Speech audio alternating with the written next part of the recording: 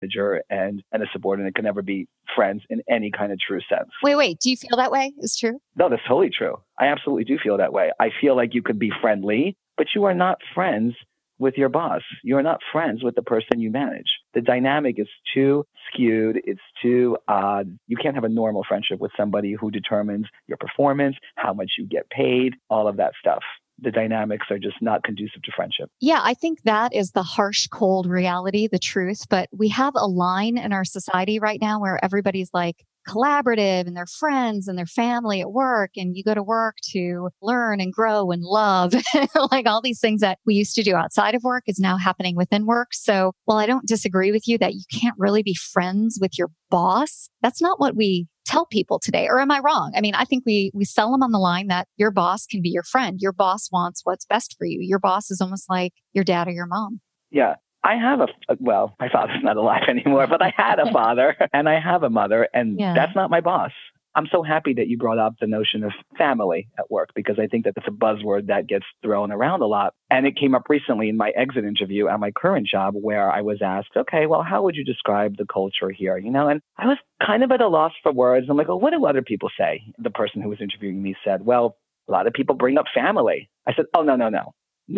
You guys are not my family. You never have been. You never will be. I have a family. But it did get me thinking, and I feel like I landed on the right word, that in the context of workplaces, I feel transcends the notion of family, which is community. I had found community at my previous job where I found my people.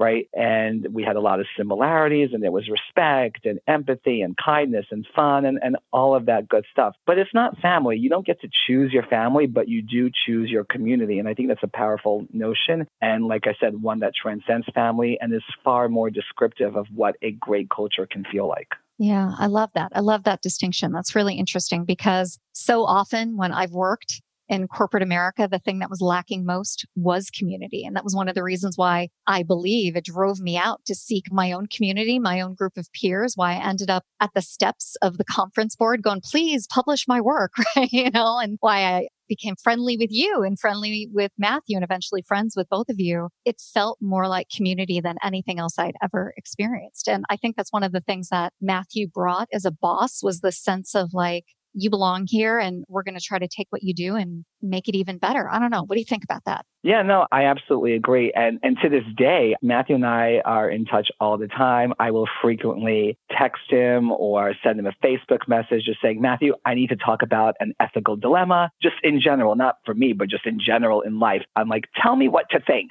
because he is one of the smartest people I know. He had and continues to elevate my work and my thinking. And he's just a nice, fun, normal, cool, all around great person with, by the way, a fantastic wife, Christina Beltran, who I just went out till 4-something a.m. dancing with this week. So, oh my God, she's living a life. She is living a life. Oh, I'm jealous. Love that woman. Love her. One of the things we did together at the Conference Board Review was do a video that I believe shut down the magazine and eventually got you fired.